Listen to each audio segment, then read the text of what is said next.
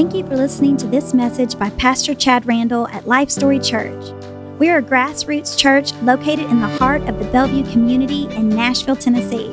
Our services are streamed live on Facebook and YouTube every Sunday morning at 10:30 a.m. and Wednesdays 7 p.m. Central Time. We would love for you to join us. Now here's Pastor Chad Randall. This is Pentecost Sunday. You've seen the graphic on the screen already, I'm sure. Pentecost Sunday. This is one of my favorite days of the year. It truly is. This is a powerful, powerful day that is incredibly relevant to us as believers in Jesus Christ. It truly is. And honestly, coming back into this message off of vacation was a real treat for me to be able to get to talk about this first thing, right? After being refreshed, I get to talk about one of my favorite things. Come on. 2,000 years ago on Pentecost, the Holy Spirit transformed the world. We need to realize that. Truly changed the nature, the divine nature of God's interaction with mankind. We need to understand that. This event galvanized the church and began a work that continues to this day. The presence of the Holy Spirit changes things, doesn't it? It changes things. I know if you're a believer in Jesus Christ and you've put your hope, your faith, your trust in Him for your eternal salvation, you have encountered the Holy Spirit and He changes things. Amen? Amen. I'm going to get you guys talking today. Amen? Amen.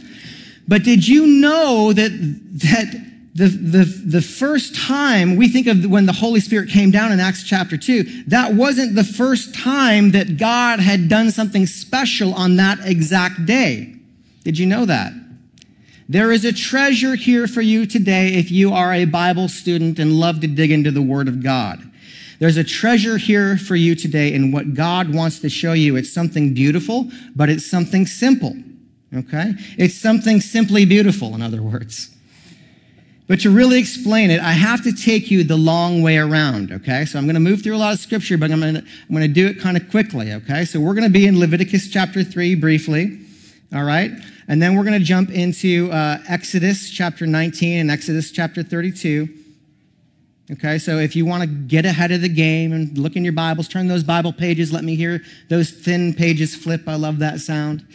Or get on your app and pull them up, right? We'll be in Leviticus 23. We'll be in Exodus 19 and Exodus 32.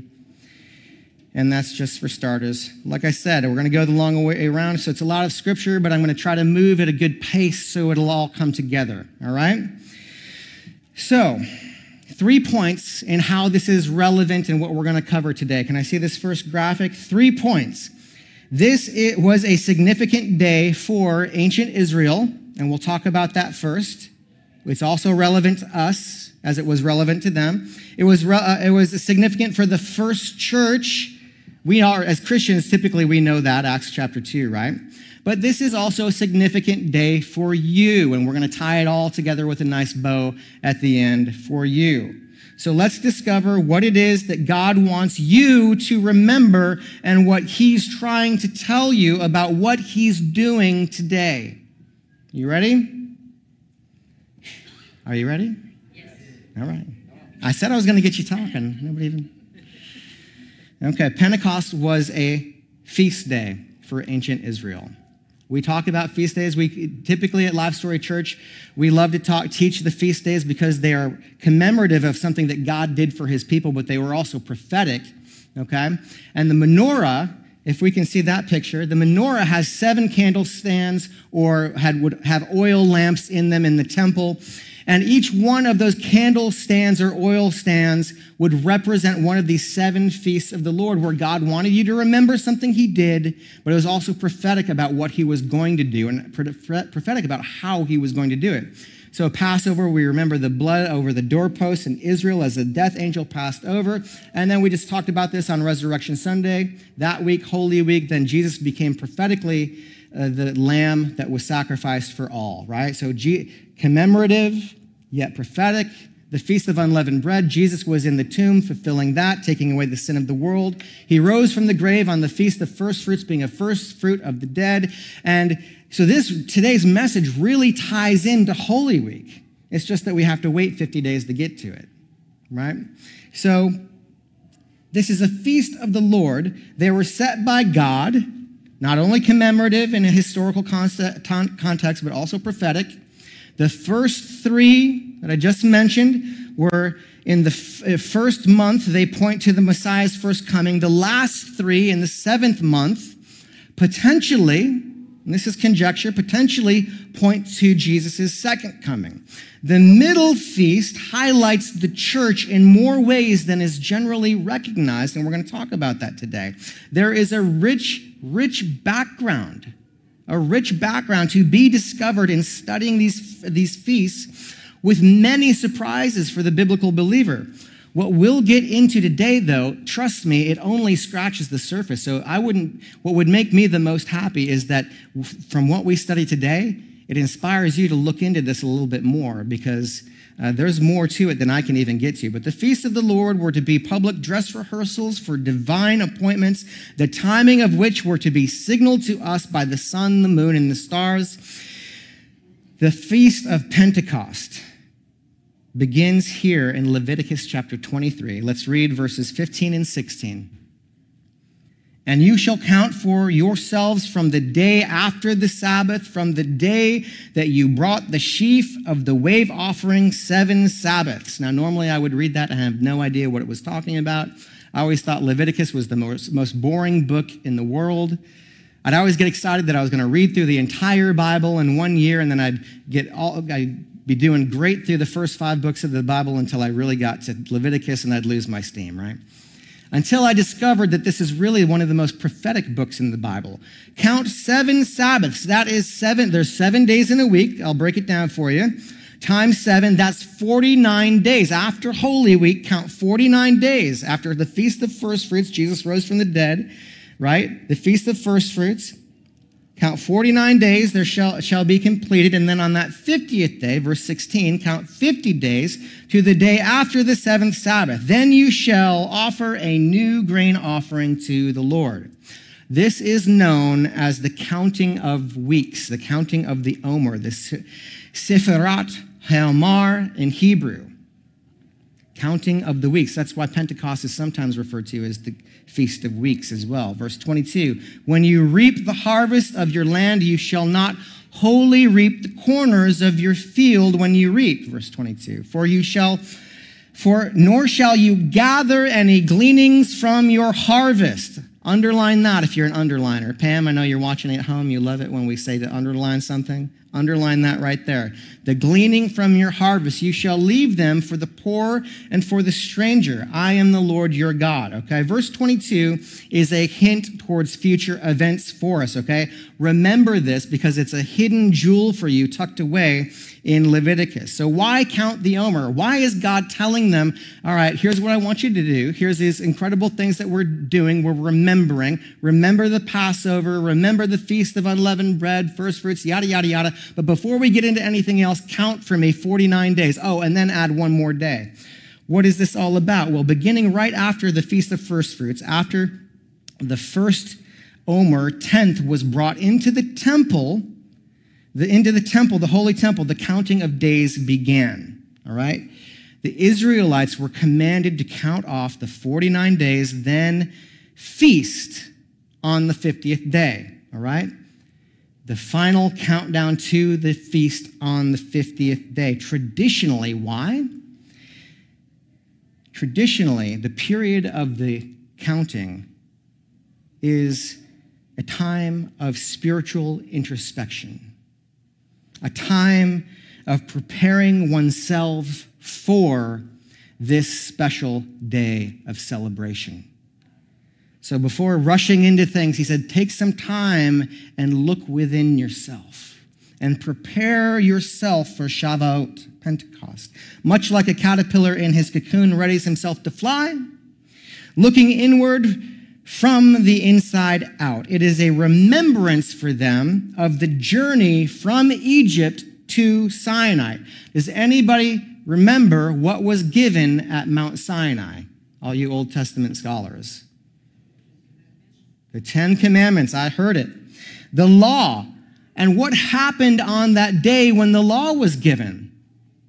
Well, truly, what happened was Israel became a nation. Commemorative of the day that the law was given, commemorative of the day that Israel became a nation. Why? Why do we say this? Because you cannot have a nation without laws, church. You understand that? Chuck, you understand that, don't you? And you can't have a nation without the enforcement of laws either, can you? Have we seen that around the world? We've seen examples of that, haven't we? I'll tell you what, we see this truth bearing out in our nation today, don't we? What did we see all last summer, right? These defund the police initiatives, didn't we see that? Defund the police, defund the police. What did they do? They defunded the police in these major metropolitan cities, right?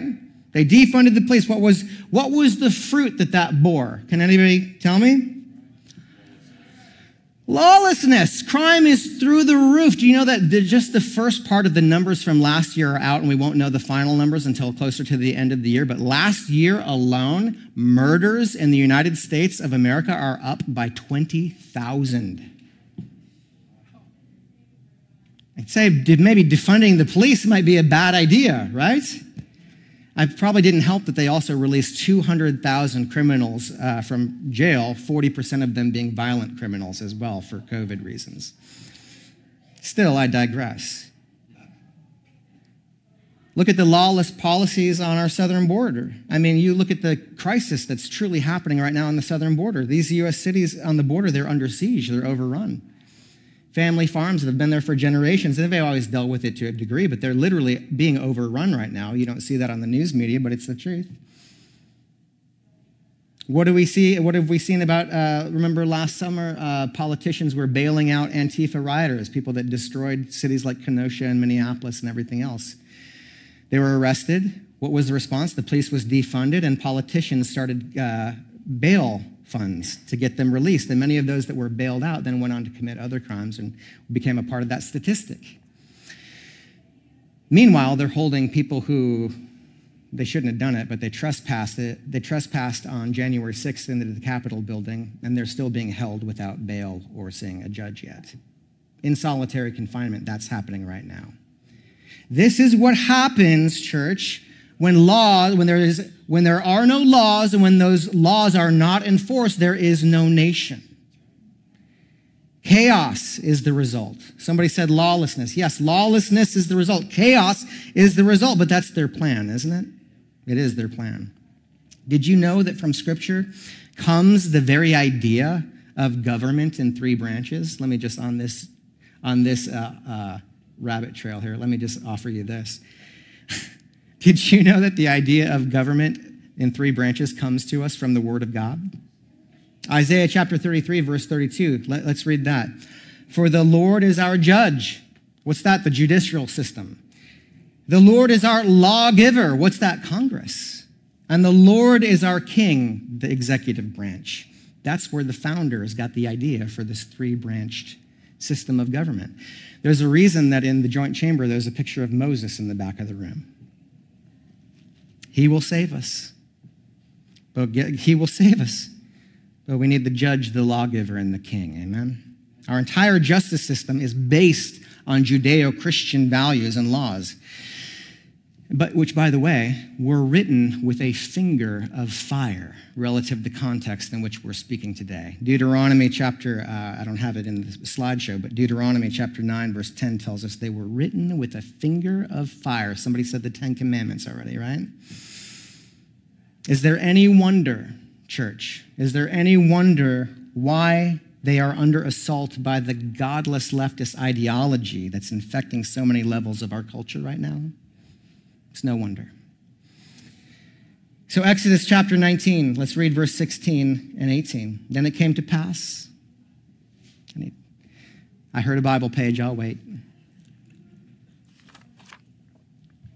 Exodus chapter 19, then it came to pass on the third day in the morning. Underline that, on the third day. When? The third day. When? In the morning. That there were thunderings and lightnings.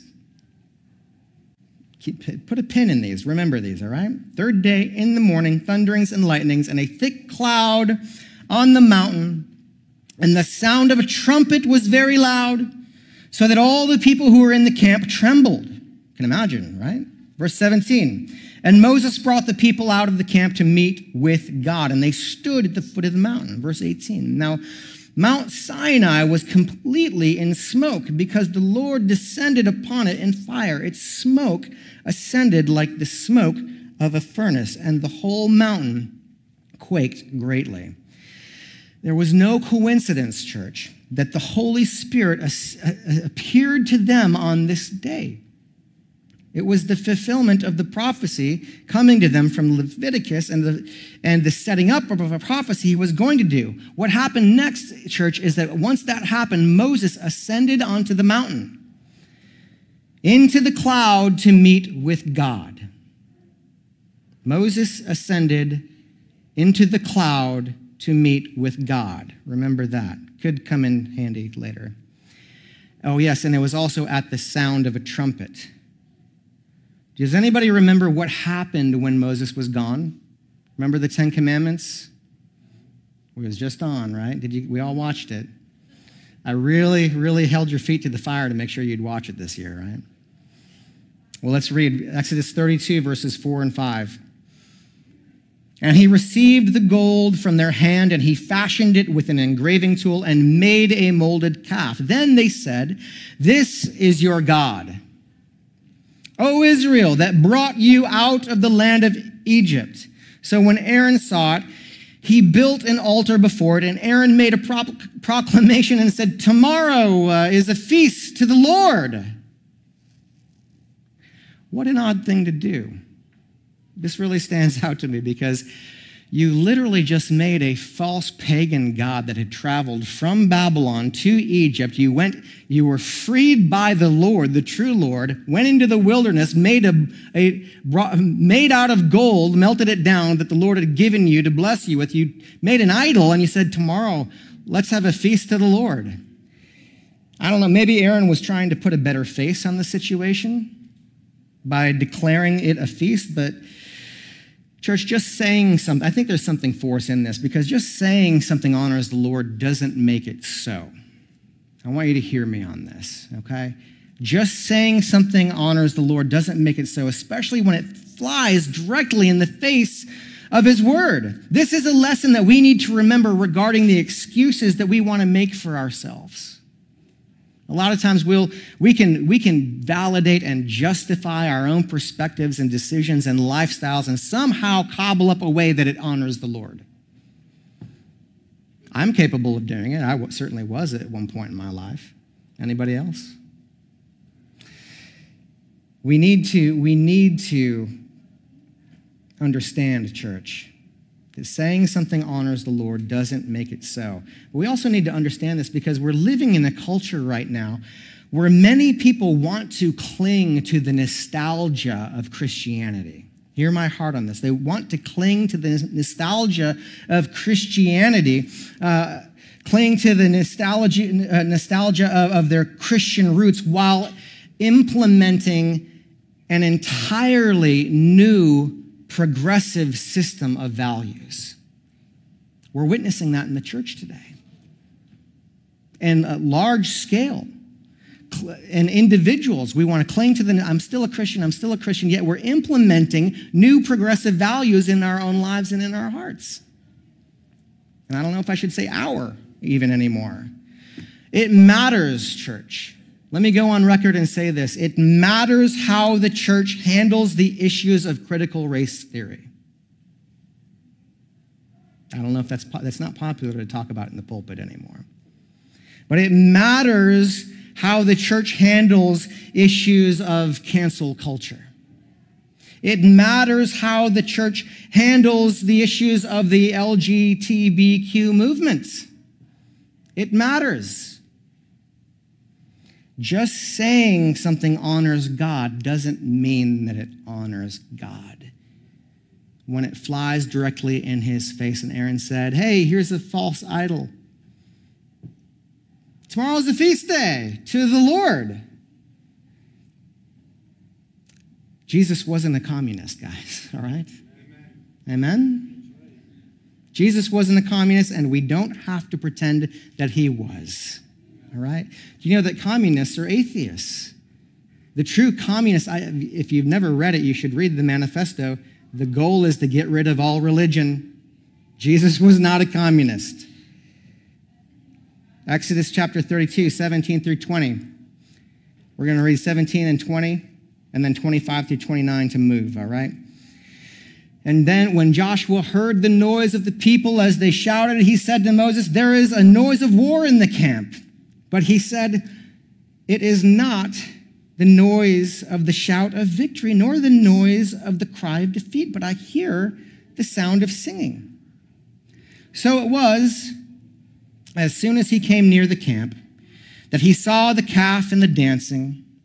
So Moses' anger became hot, and he cast the tablets out of his hands, the first man to break all 10 commandments, right?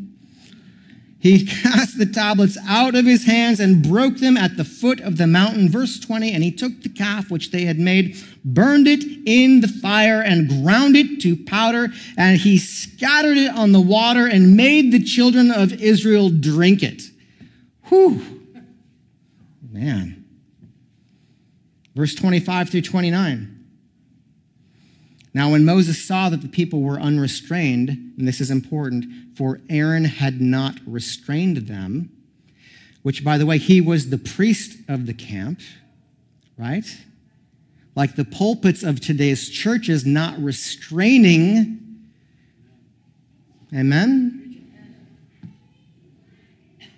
I always say, the hardest thing about being a parent is disciplining my children. I love my kids. It's no fun. It would be way easier not to discipline my children, right? But if you love your children, you discipline your children. The pulpits don't want to discipline the children of God anymore. They don't want to bring correction because it's not fun. You could offend somebody, right? They might not come back. You could lose a tithe. All of that, church. For Aaron had not restrained them. Let's keep going. To their shame among their enemies. Verse 26, then Moses stood in the entrance of the camp and said, "Whoever is on the Lord's side, come to me." And all the sons of Levi gathered themselves together to him. Verse 27, and he said to them, "Thus says the Lord God of Israel, let every man put his sword on his side and go in and out from the entrance to the entrance throughout the camp, and let every man kill his brother, every man his companion, and every man his neighbor."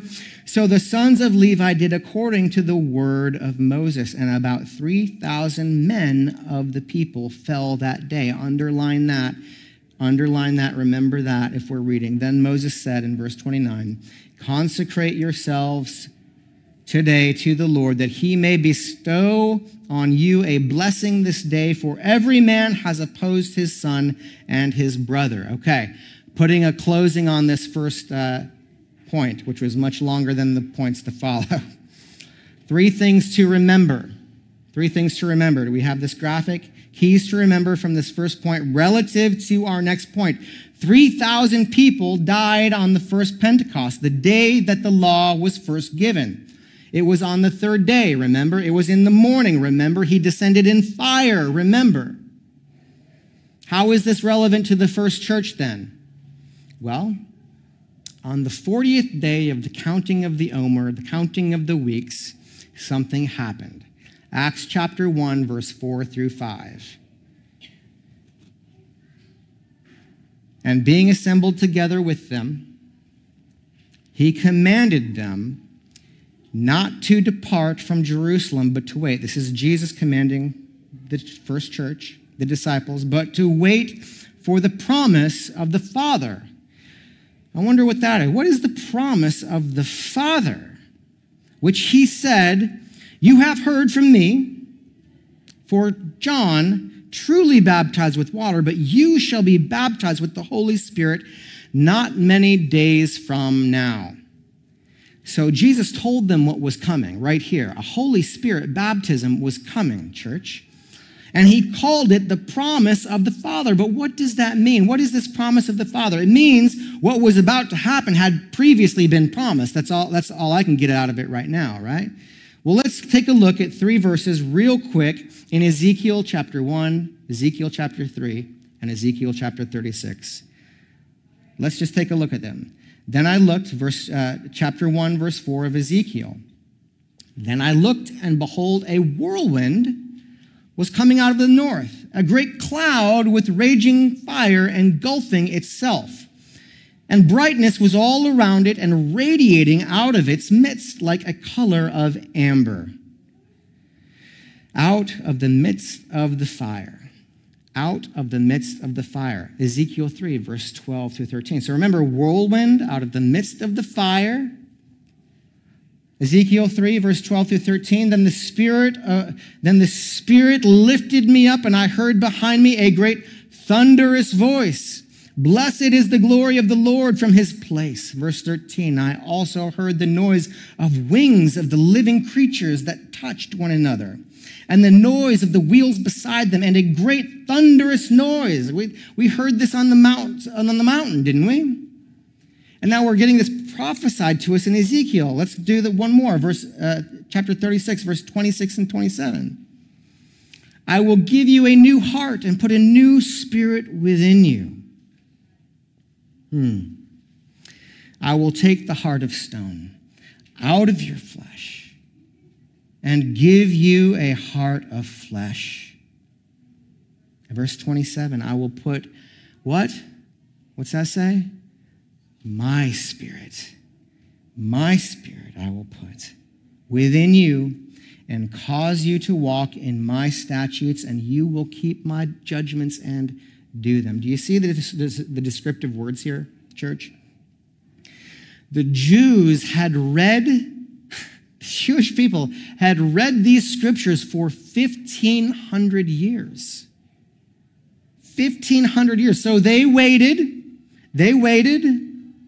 and the day came. It came 10 days later from when Jesus ascended on the 40th day of the counting of the weeks, the counting of the 7 sevens.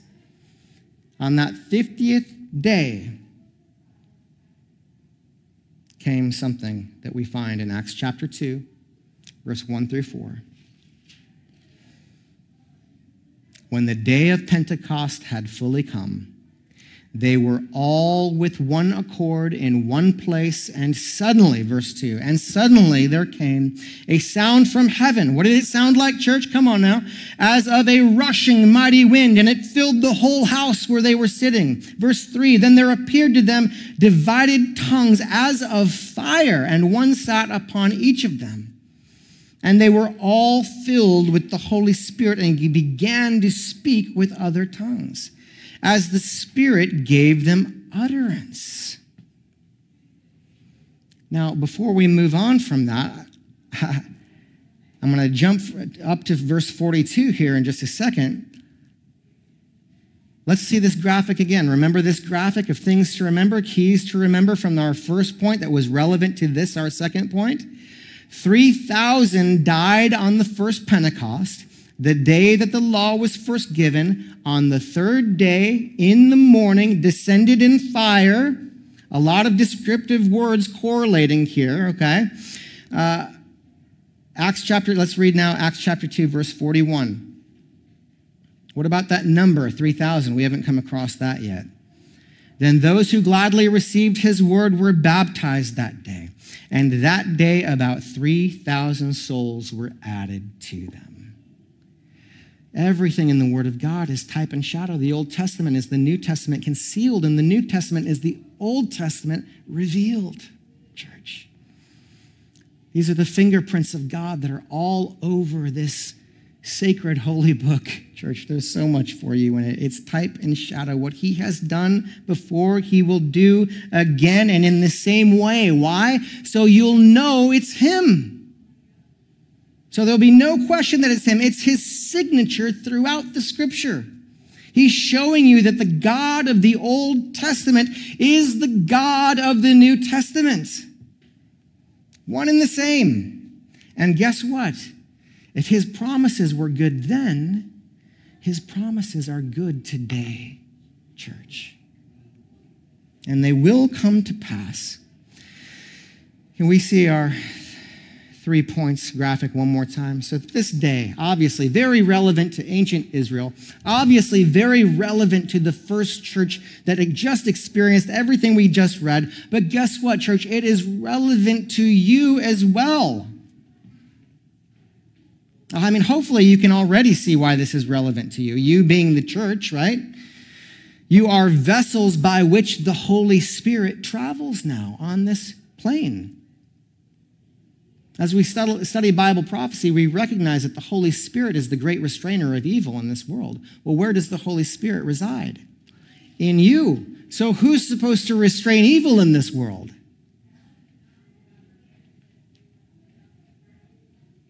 You, church. You are the fulfillment of prophecy. But there's also more here. Shortly after being filled, the church ran out into the streets, didn't they? They ran out into the streets showing off their new talents, right? Speaking in tongues to many different people. A city that was full of foreigners, they spoke in different languages, Jewish people speaking in Portuguese, Spanish, the 70 different languages that there are, speaking in these different languages. And the people there, they couldn't believe, how is a person of Judea speaking my native tongue? Of all things, and declaring that Jesus Christ is Lord and Savior, Yeshua HaMashiach.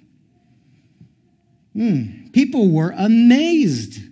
They were amazed, so amazed that 3,000 came to a saving faith that day, and also so amazed that some thought that they were drunk.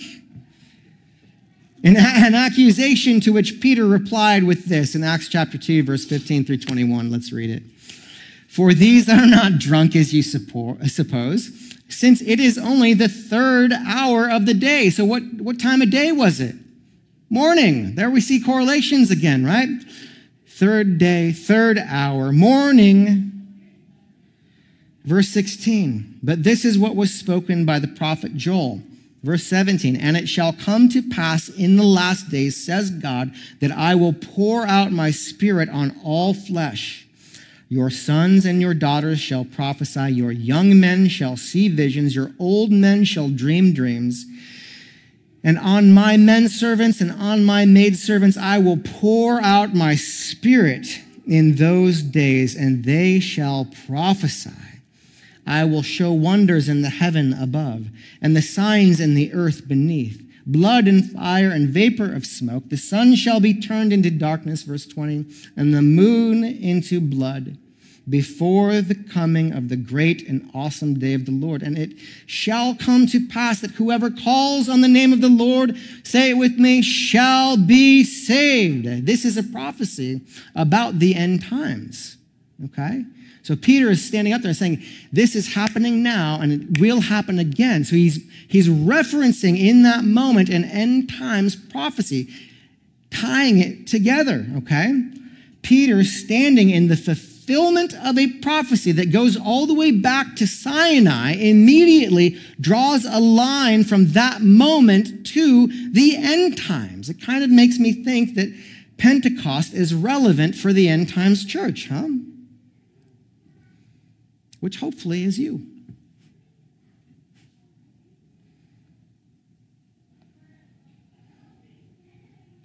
So, why might that be relevant? I want to give you a few different allusions today to Pentecost that I think are relevant, and I don't have time to get into today, but I think are relevant to us prophetically. So can I see this graphic? Pentecost illusions. It was the 6th day of Sivan. A lot of different things, significant things happened on this day throughout history. We studied through the book of Jude and studied a lot about Enoch and all of that pre-flood world and all that. Well, this was Enoch's birthday. It was also the day that he was raptured. The day that the first rapture ever occurred on earth. This was also the day King David died. Some say the day he was born as well. This was Boaz and Ruth's wedding day as well. So interesting that in Leviticus, it's tied by saying, hey, in regards to the Feast of Pentecost, leave the gleanings, because you remember what Ruth and Naomi did? So go all the way back to Leviticus 23, verse 22. Leave the gleanings. That's relevant to Naomi and Ruth taking the gleanings, but it's also the anniversary is traditionally kept by the Jewish people of Boaz and Ruth's wedding day. So that would be about 3,305 years ago from today. Many estimate, we say happy anniversary to Boaz and Ruth up there, right? The day that Moses ascended into a cloud to see God at the sound of a trumpet. It's a day of wedding and resurrection. Jews view this day as the time God betrothed himself to Israel. Because why? He gave the law. He betrothed himself to Israel. They became a nation that day. Technically, the last trumpet of the festival year is sounded on this day. And Psalm 67, by the way, is traditionally read every day during the counting of the Omer, these 49 weeks. Every day the Jews will read Psalm 67. A psalm that has exactly 7 verses and 49 words mirroring the 7 weeks of the counting of the weeks. Is there a correlation relevant to us with 1967 in that? I don't know. It's conjecture, but it's interesting. And then Pentecost. Is there a Jubilee year connection there? Could be. 50 days means completion. Is the Lord looking to complete something on Pentecost one day? I told you we were only scratching the surface on this stuff today, didn't I? I did. So I began the day with this statement. Let me read it again to you, okay? I said, on Pentecost, the Holy Spirit transformed the world. He transformed the world, galvanized the first church, and began a work that continues to this day. I said the presence of the Holy Spirit changes things. He changes your heart. He changes your circumstances. He'll change your life if you'll let him, church.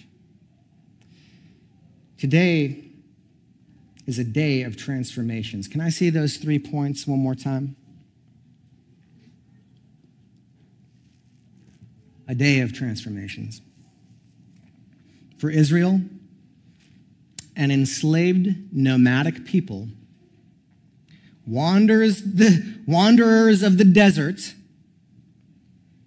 he transformed them into a nation with laws, a people bound together by a shared deep religious conviction, that they were set apart by God for a purpose and for a destiny. That's pretty transformative, isn't it? For the first church, he transformed them from persecuted, grieved, confused, uncertain of what would happen next. Can anybody identify with this? He transformed them into empowered, emboldened, birthed into their destiny, and filled with the purpose they were willing to die for, and every single one of them did. That's power. That's life-changing, church.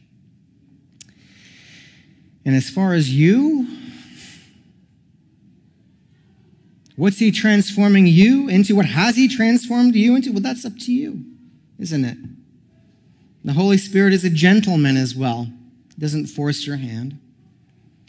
This is the day, church. This is the day, the time of deep spiritual introspection, the period of time since Holy Week of deep spiritual introspection comes to an end. It's time to come out of the cocoon and be who you were created to be. Amen? Amen. God is good. So, let me leave you with one more thing. I've got a little time here today. This is rare, so I'm going to share something. I didn't know if I'd have time to share this with you. But I want to share with you one more jewel of relevance for you Bible studiers and lovers of the Word, okay? is there something to that 49-day count, the 7 sevens, right? Could it be a key of some kind? Well, there's something pretty cool here in regards to the numbers of the Omer 49 and 7. So using the numbers given to be counted until the Feast of Pentecost, okay? So we all know that the Torah is the first 5 books of the Bible. We've got Genesis, Exodus, Leviticus, Numbers, and Deuteronomy, right? I know some of you have seen this before, but a lot of you have not seen this. I'm excited to show you. If you take, can I see this first graphic? If we take in the book of Genesis, letters in intervals of 49 letters, it spells the word in Hebrew, Torah, over and over again. Torah, over and over again. If you do the same thing in the book of Exodus, it spells the same thing over and over again. Torah, which is the law, right? Which is the first 5 books of the Bible. Now let's go into the next graphic. If you do the same thing in the last 2 books of the Bible, Numbers and Deuteronomy, you take the 49 interval, the letters in 49 letter intervals, but you do it backwards. It spells Torah backwards over and over again. Isn't that weird? So one is going this way, and one is going this way, and it's as if they're both pointing to the book of Leviticus. Well, let's go to the next graphic. In the book of Leviticus, if we have that number 49, right? Well, let's take the other number. What is it? 7 sevens. Let's take that number 7. If you take Hebrew letters in 7-letter intervals, it repeats the name of God our Father, Yahweh, over and over and over again. I don't know what to do with it. Does anybody know what to do with that? That's pretty cool, though. To me, if this isn't God saying, look here, I don't know what is, right? There's obviously something for the believer, for his children in here, where he gave the feasts of the Lord, which were prophetic of what he had done and what he was going to do for Israel, for the first church, and for you. Church, I'll invite Leith up and we'll close here this morning. Like I said, as we close today, we are closing a time of introspection. Maybe you haven't done that yet. Maybe this morning is your moment of deep spiritual introspection. I hope you do it. I hope you take a look in this morning. Because this is the day. This is the day for Israel. This was the day for the first church, and this can be the day for you to step in to who you were created to be and be who you were created to be. If you've not put your faith and your trust in Jesus Christ, if you've not cried it out and said, all my hope is in you, Jesus, I put my trust in you, myself, my eternity in your hands, in the finished work of the cross, in the empty tomb.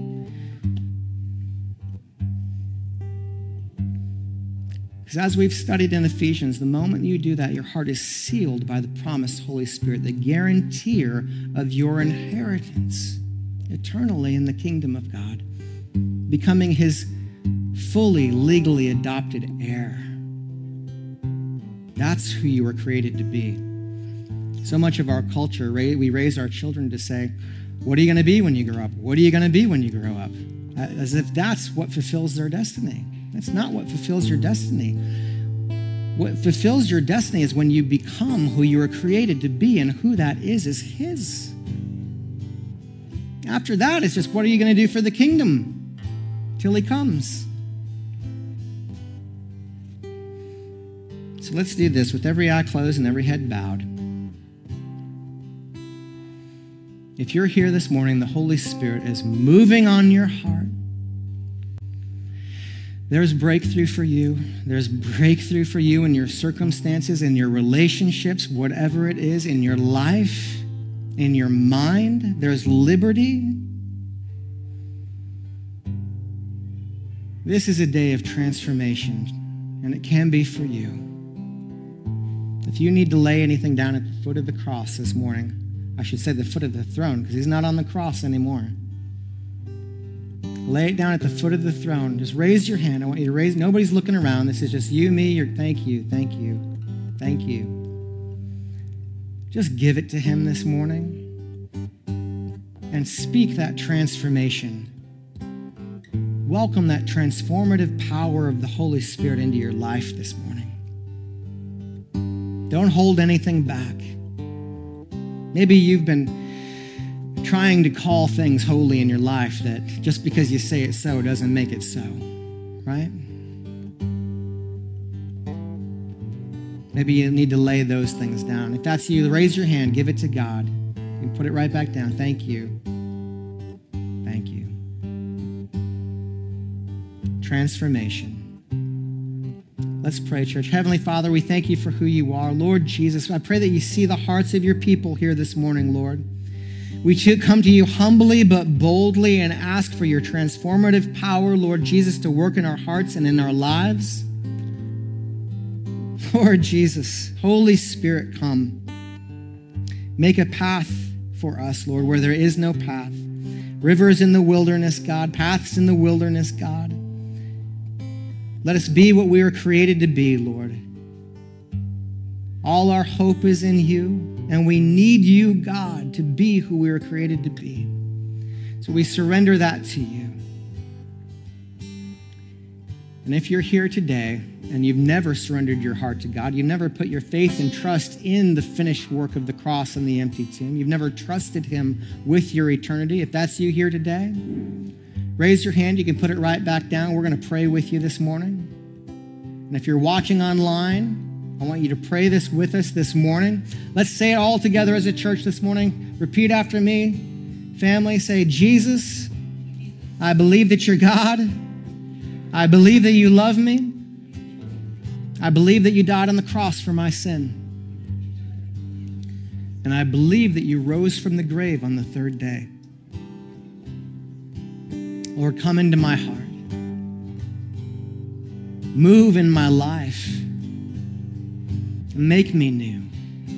Transform me into what you created me to be, which is yours, simply.